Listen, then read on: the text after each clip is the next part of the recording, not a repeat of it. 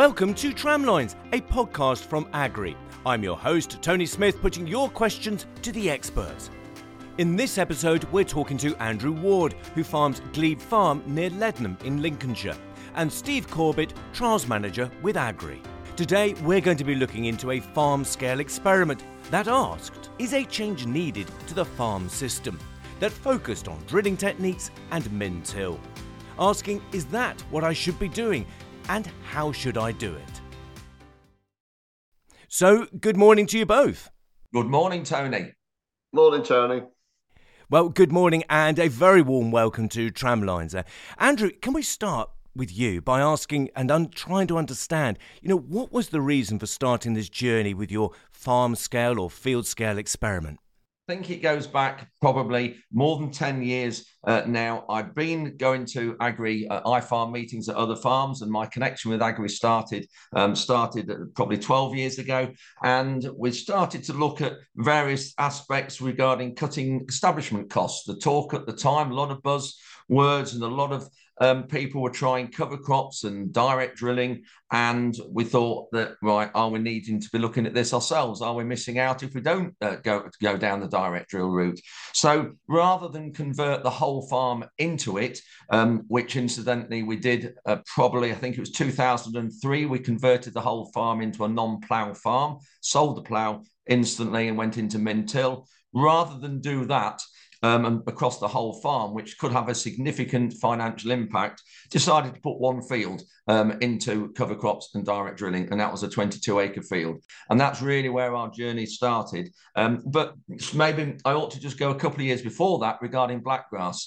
We had a really big problem with blackgrass, like most farms in Lincolnshire and the eastern counties.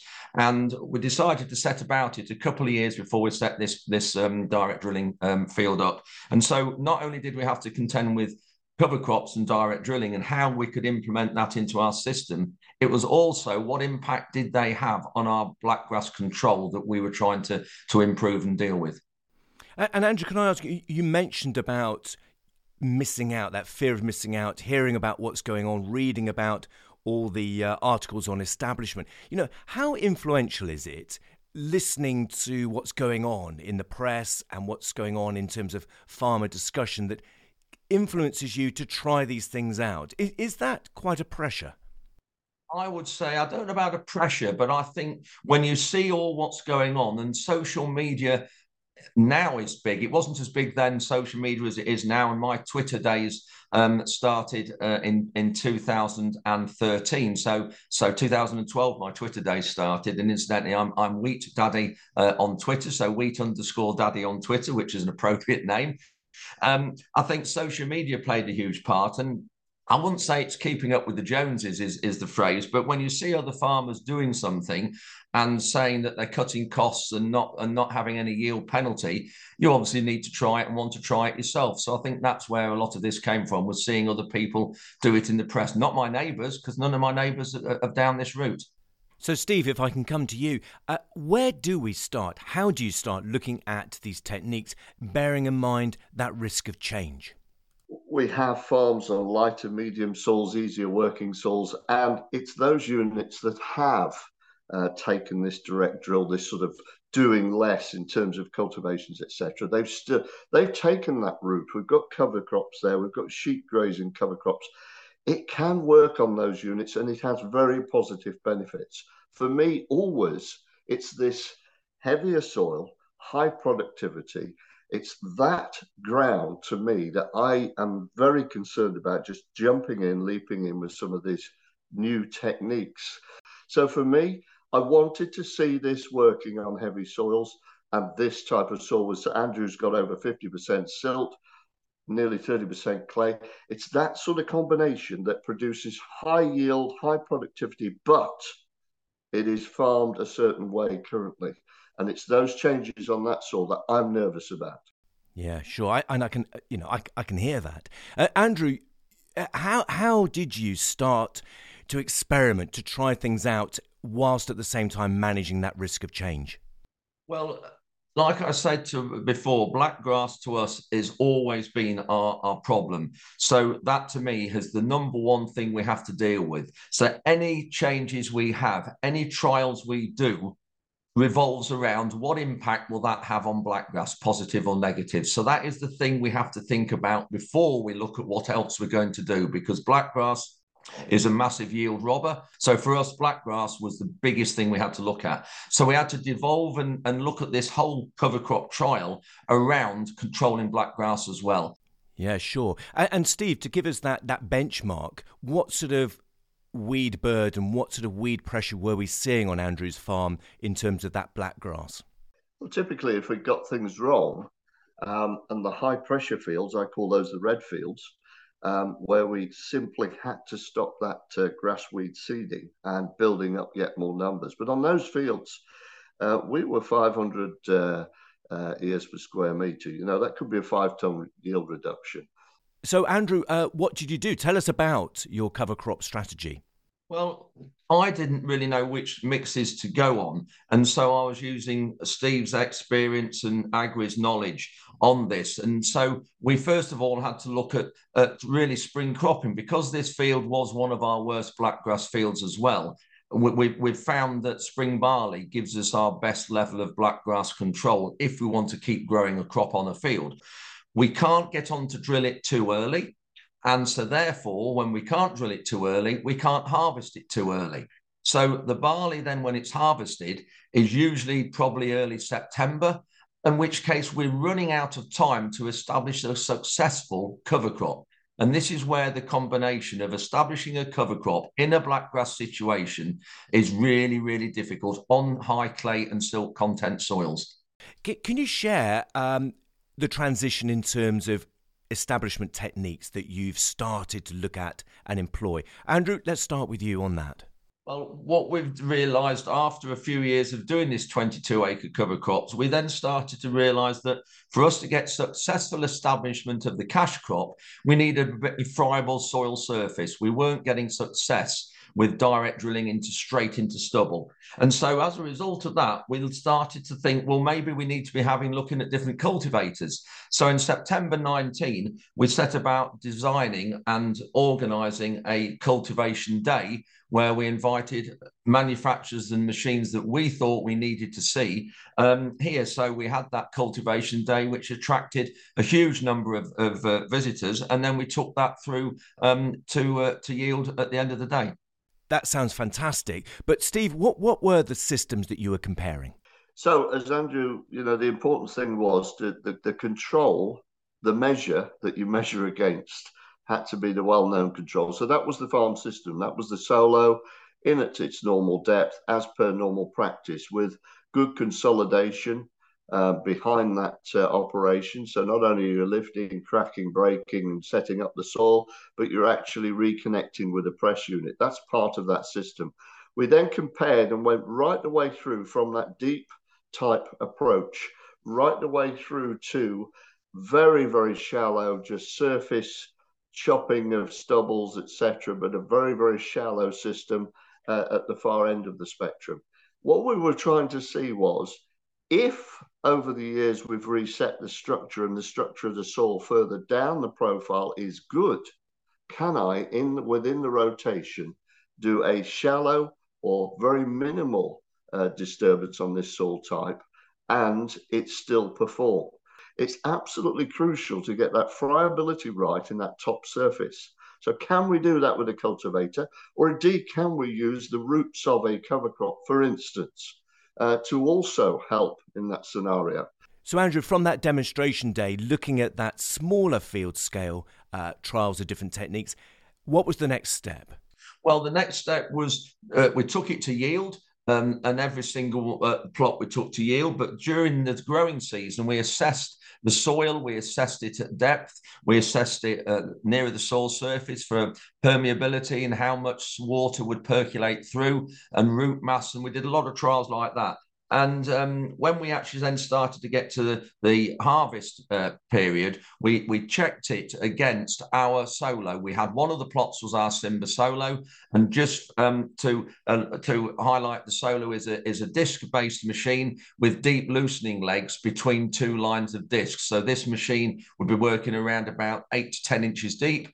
Discs in front, discs behind, and then pulled following press. So it was quite a mixing action that this machine gets, but which gives us our best results. And as it turned out on the day, that still performed very, very well, comparing it to all the other cultivators that were there, costing a huge amount of money. So, Andrew, the big question is, we're looking at these different techniques, but so what in terms of farm performance? So what were you starting to notice in terms of gross margin impact? Well, this is one thing we really wanted to look at, because at the end of the day, it's the profitability or lack of that decides everything. So each system was given a cost, and some of the very low disturbance machines that were scratching the top, obviously one pass didn't use a lot of fuel, cost a lot less to do than our Solo system pulled by Quadtrac. So therefore, to get a decent gross margin return to match our system, if it could have a yield penalty, that system could, but because the cost of establishing the crop and pulling the machine was a lot lower, it would still have a very good financial return, which gave us some really interesting results. So after looking at the cultivations, what was the next step? Well, we still are considering whether we're right in not direct drilling, because of that is gaining momentum across the country. Carbon credits and cutting carbon emissions is gaining momentum and a big thing with the government. So we started to look at drills, but of course, because our soil types are so varied and heavy, we thought we've had a cultivation day, let's now set about having a direct drill day to get different drills on the farm on a typical field of clay soil and see where we go and take that to yield and do the same level of trials and information gathering that we did with the cultivation day. Yeah. So if we step forward to today, as it were, you talked about you sold the plough a few years ago now. So what is the establishment technique that you've adopted now? We're still using a Simba Solo that we started to use in 2003, because that still is our really good performance with a free flow drill. We are now on an 8-meter free flow drill. But the cost of these systems, and particularly this Solo, is quite high when you start to look at the increase in fuel costs that we've got now. This is the biggest thing, is the fuel. Linked into carbon, we've obviously got to be looking at carbon now. We're getting a lot of other things that's thrown into the mix that we need to be looking at. And so we started to look at reducing the depth of cultivations. So we're looking at shallow disc machines instead of deeper cultivation, but at the same time, we're not against going through with a low disturbance tine after a couple of years if it needs it. Steve, is this constant checking in and assessing performance really important to moving forwards? It's absolutely critical, and I'm glad we've got into this subject here, because the less you do, the more you have to do, which sounds absolutely mad. But actually what I'm saying by that is, instead of blanket treatment across the whole farm with the Solo at X cost, we're playing that game now with the right rotation. We have beans in there as well. Actually, what's the soil structure telling us? Do I need to do that deep rectification? Do I need to do that? Or actually, is it a shallower system? How did that take the journey forwards in terms of making this transition? Well, as well as the direct drilling day we had, we were still continuing with the trial in the 22-acre, comparing that to Squires. So in this last year, Harvest 22, we actually had 2 comparisons running. And on the direct drill day, we actually had our Simba Free Flow running in a plot to be in exactly the same situation. So they're all drilled, same seed rate, same conditions. And when we got to yield, our free flow came out better than any other drills.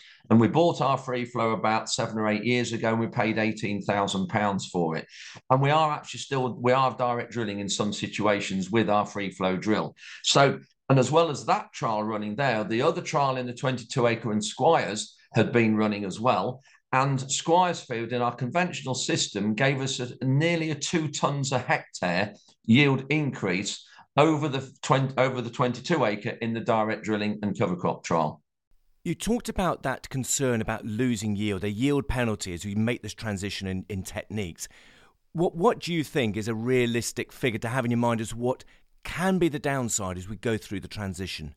For me, I think a lot of people forget about the costs in a cover crop. With that, you've got establishment, you've got seed, and with us, we always nearly have to apply slug pellets because slugs are attracted to cover crops. So we have 3 costs there that we don't have in the conventional field, and those need adding into the whole mix of gross margin. So in my view, that cover crop field, because you've got these extra costs, the cover crop field needs to yield more to recover those extra costs. But in our situation, we're finding it's yielding less. So we've got higher costs and less yield. So we have a double whammy that is really hitting gross margins hard. Right, that's really, really clear. So it's not just as simple as saying, I'm going to save some diesel. What are you finding as being the win? I'm not finding any win at the minute with cover crops and direct drilling. But so this is why we're now evolving and looking at shallow cultivating, because we are finding we create that little friable soil surface. It makes our free flow run well, and it gives us great seed to soil contact, and is giving us our extra yield. So we're not using the solo at high cost, but we are still cultivating, but shallow. But then other years, we are prepared to use a deeper tine if we need to. Okay, so where it's working well, what is the financial benefit for the farm? Is there a financial benefit for the farm? When we're comparing Squires to the 22 acre, the lower cost in Squires, because even though we've got a solo based system, we are returning around about £500 per hectare more in Harvest 22, this is, on our conventional system than we are against cover crops and direct drilling. And that is taking everything into account, all spraying costs, harvesting costs, cost of fertilizer, seed and everything. Massive difference. So, Steve, where do you see, from looking at this long-term field experiment, farm experiment, where do you see the wins?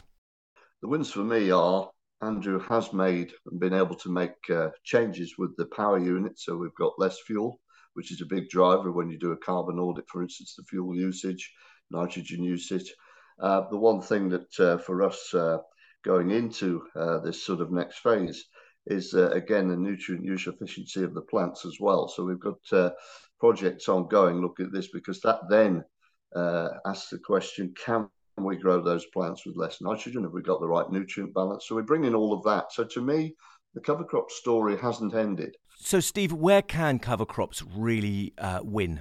Well, the farm we're talking about is a great example, because actually part of Andrew's farm is up on the heathland, which is the light medium soils, easier working soils. And up there we're using cover crops very, very successfully.